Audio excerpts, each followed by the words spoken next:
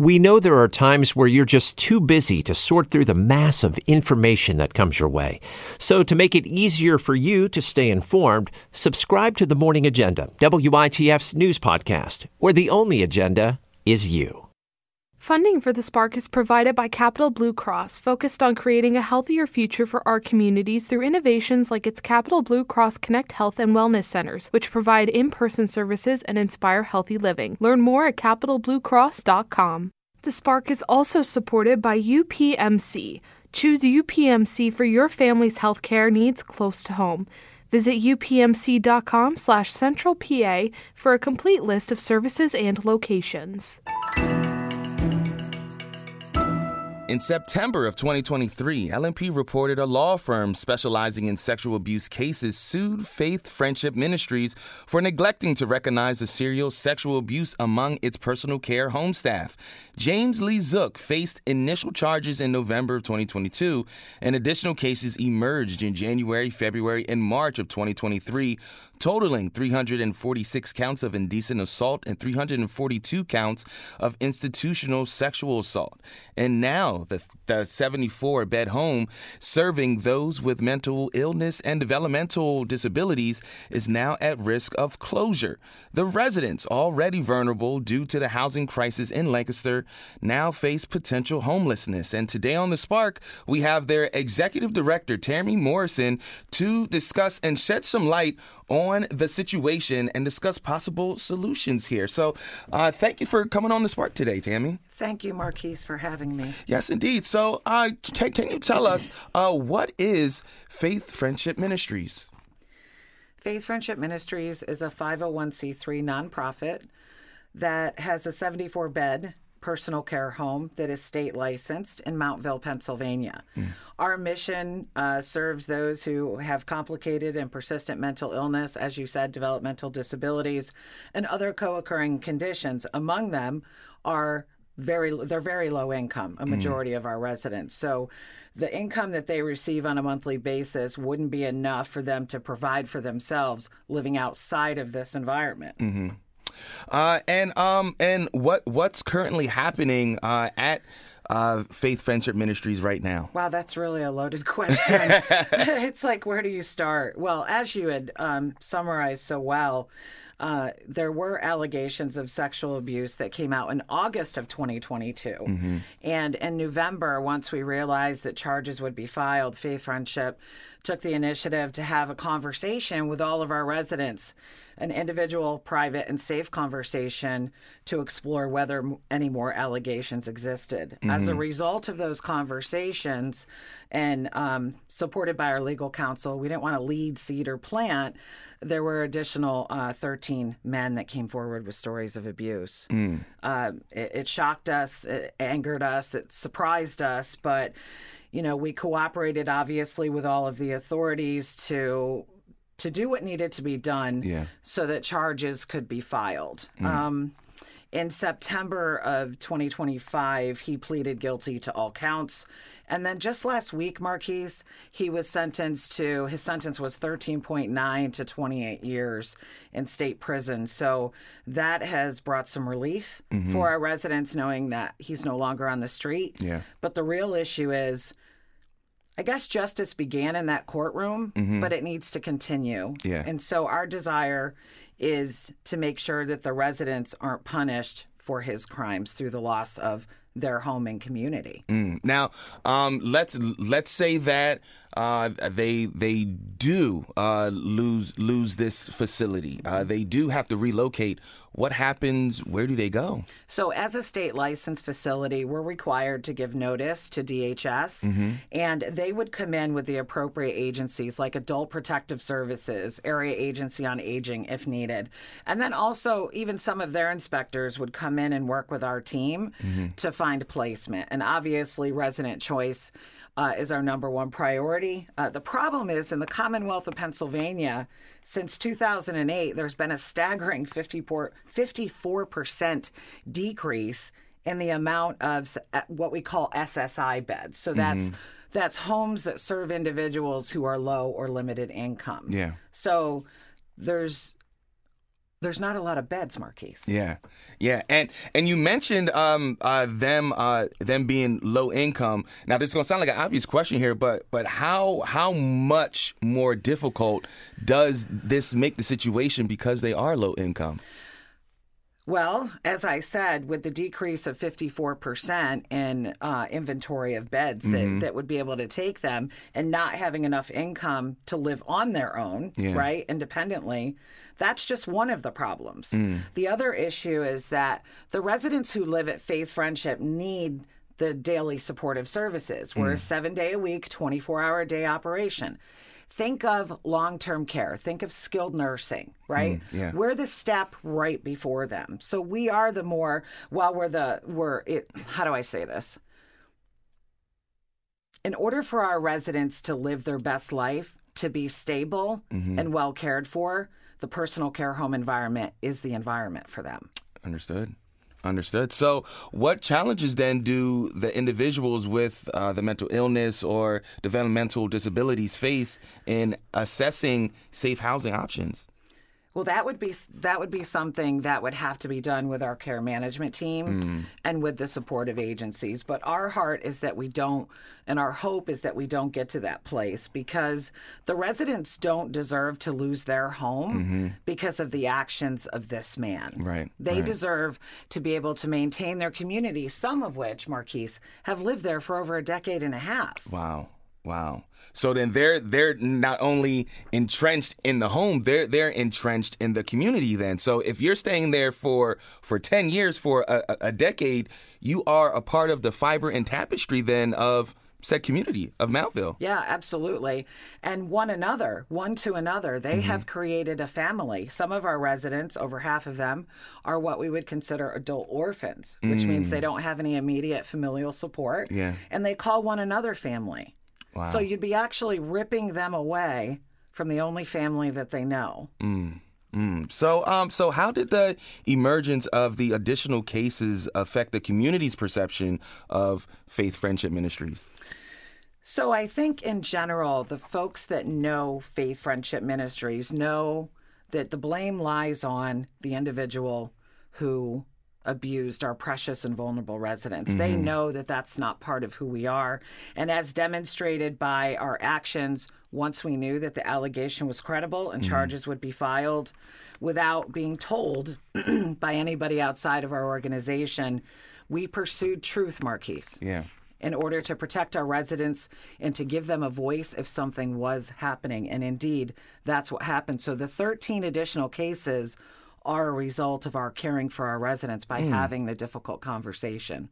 Now, I was going to ask, was there a difficult conversation? Like, what measures were taken once you heard about these allegations? So I'm a woman of faith, okay? So through this whole process, even though I've been in leadership in nonprofits for over 25 years, I had never experienced a crisis like this. Yeah. As a matter of fact, nobody in our organization had ever experienced it, right? Yeah, right. So I went to prayer and I asked God, how do I do this? I have no idea to do this. And not in an audible way, but think of the song that never ends in your head. I kept getting this phrase, remember the more, remember the more. And it pestered me for almost 2 months until the charges were announced to us. Yeah. And I knew at that time that we needed to have a conversation. We needed to go in. We needed to not just react, but we needed to be proactive and to have those conversations. So we talked to our lawyers and said, hey, here's a list of questions we think are appropriate that won't lead, seed, or plant. You know, memories or information. At this point, the residents did not know what was going on. Yeah. So those our lawyers looked at the questions and said, yeah, we think that they hold up to integrity. And those conversations, having led a lot of them myself, and you could ask any member of my management team, it was devastating listening to what they endured. And there, you know, obviously there were staff and people who blamed themselves, loved ones, you know, people in the community. You know, it wasn't just Faith Friendship that was deceived. It was an entire community, Marquise. Right. So the rallying cry is, he did that, but let's do this. Let's show victims of sexual abuse that they're going to be protected and not punished. And that's part of our message.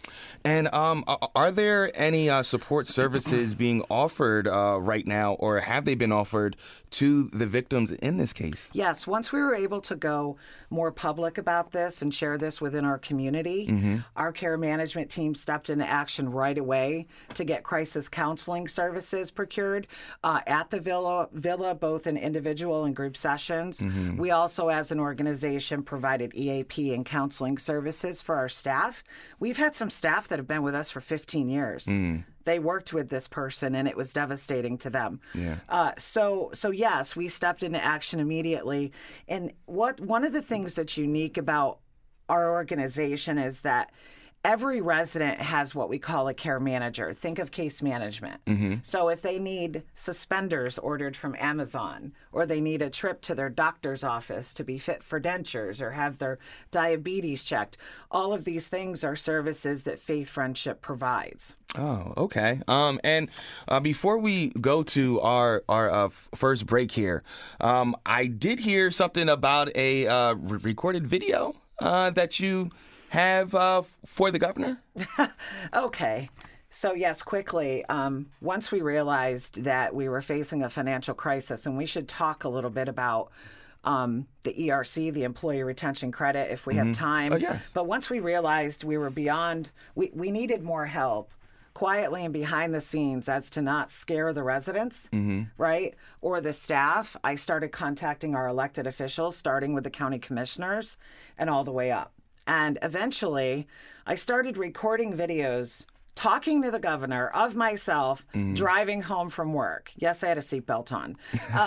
But in pleading with the governor to make good on his quote when he said in his budget address, we need to step up for those who are most vulnerable in our system and show them we give a damn. Yeah. And I just started sending them through the portal. And then I started calling the 787 number, and I started emailing his chiefs of staff on LinkedIn. I mean, you want to call it desperate? Yeah, absolutely. There are no lengths that we won't go to protect them. They deserve at least that. Yeah. You brought up the ERC. What is it, and how does it apply to this? So the Employee Retention Credit is a payroll tax credit that, if an organization or business meets certain criteria, can receive a refund on the payroll taxes they pay for some of their employees. Either in late 21 or early 2022, the IRS announced that individual businesses or organizations that received the Paycheck Protection Program during COVID were also now eligible, if they met the strict criteria, to get the ERC. So before it was considered double dipping. But now, because they see the financial crisis continues, right? Crisis doesn't hit all at once. It takes time, like an earthquake or an aftershock. Right? So you don't see the impact immediately, usually. So we went right ahead and applied for it. And the day that the day before, the day after the IRS received our return, they made an announcement that they placed a moratorium on processing all ERCs across the nation because they had detected fraudulent companies popping up and telling organizations like us, hey, give us 10 grand. We'll do this return for you. Because it's a complicated formulary, right? And it's intimidating even to someone like me. As a matter of fact, I like words more than numbers, as you can see. But the bottom line was they put a moratorium on it. And initially they said they thought it would be to the end of the year, which would be December 31. And financially, we were okay till then. We're talking about over $500,000. Wow. You know, crises take time and money to recover and to survive them, right? So we thought that this would be a bridge. Now, I should mention that we have raised hundreds of thousands of dollars since this crisis hit. But it's just not enough. And so they placed the moratorium, and then sometime in January, early February, they said, we don't know when we're going to lift the moratorium. We're still working out the details.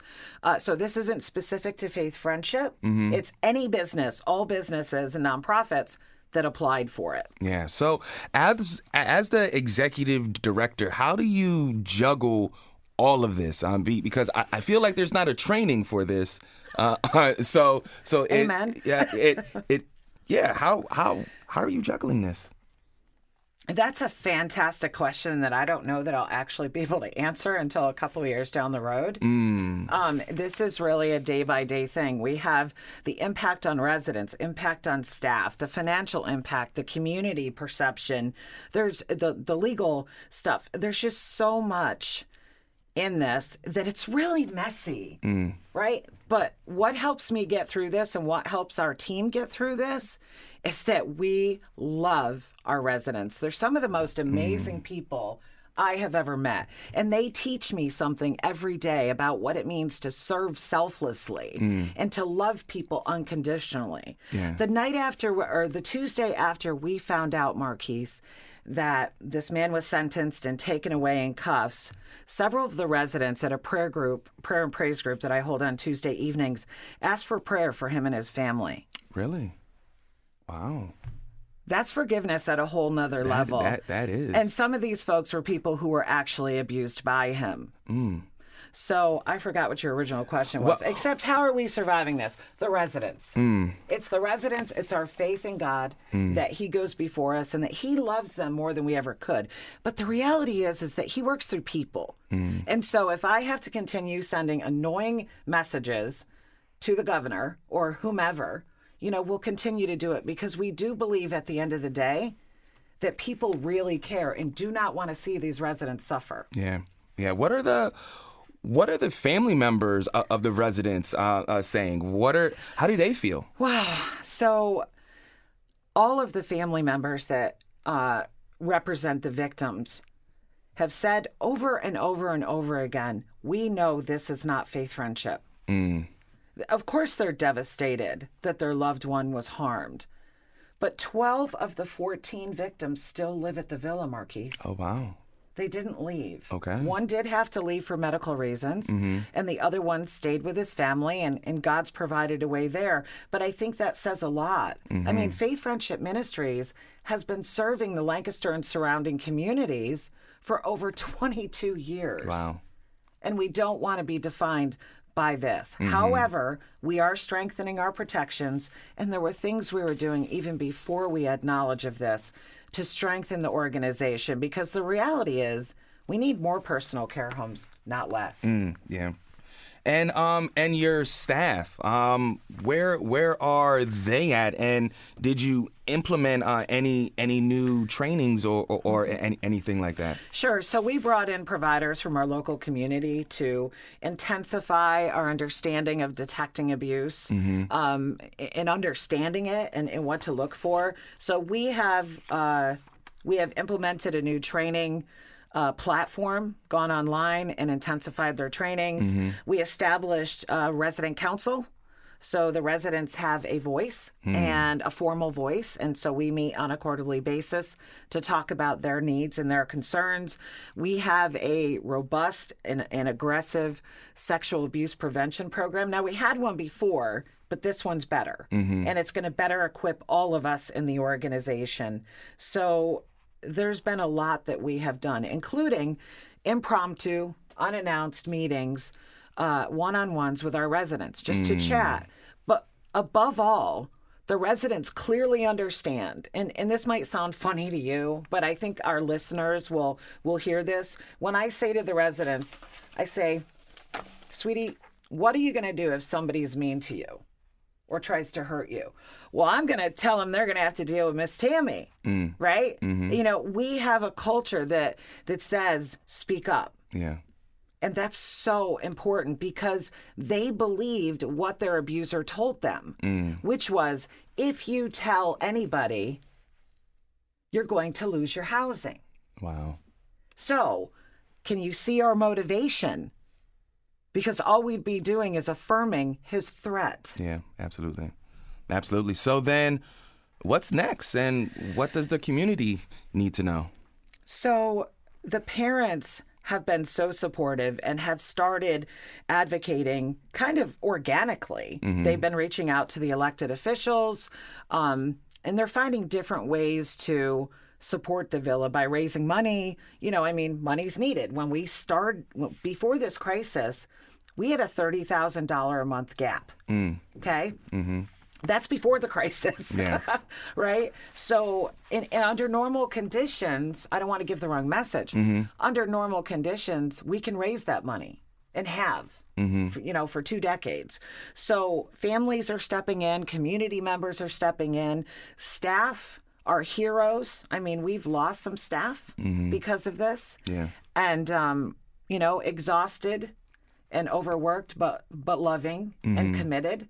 So everybody who's involved in our community is committing to finding ways to raise funds so that we can survive this crisis and preserve the housing and family for the residents of Faith Friendship Villa. Did I answer your question? Yes, you did. Okay. Yes, you did. And if you can give a message to that staff member, to that other executive director that works in a similar capacity that you do, to give them this kind of warning of what to look out for, to have your staff prepared, what would you say to them? Oh man, so much, as you can imagine. But the first thing that I would say is ask questions, talk to your residents. Make sure you have experts, whether they're your insurance brokers or whoever, right? Make sure that you have experts in sexual abuse prevention and detection, and give that the priority that it deserves. And I'm grateful that today we talk more about mental illness and sexual abuse than we have at any other time in my 52 years.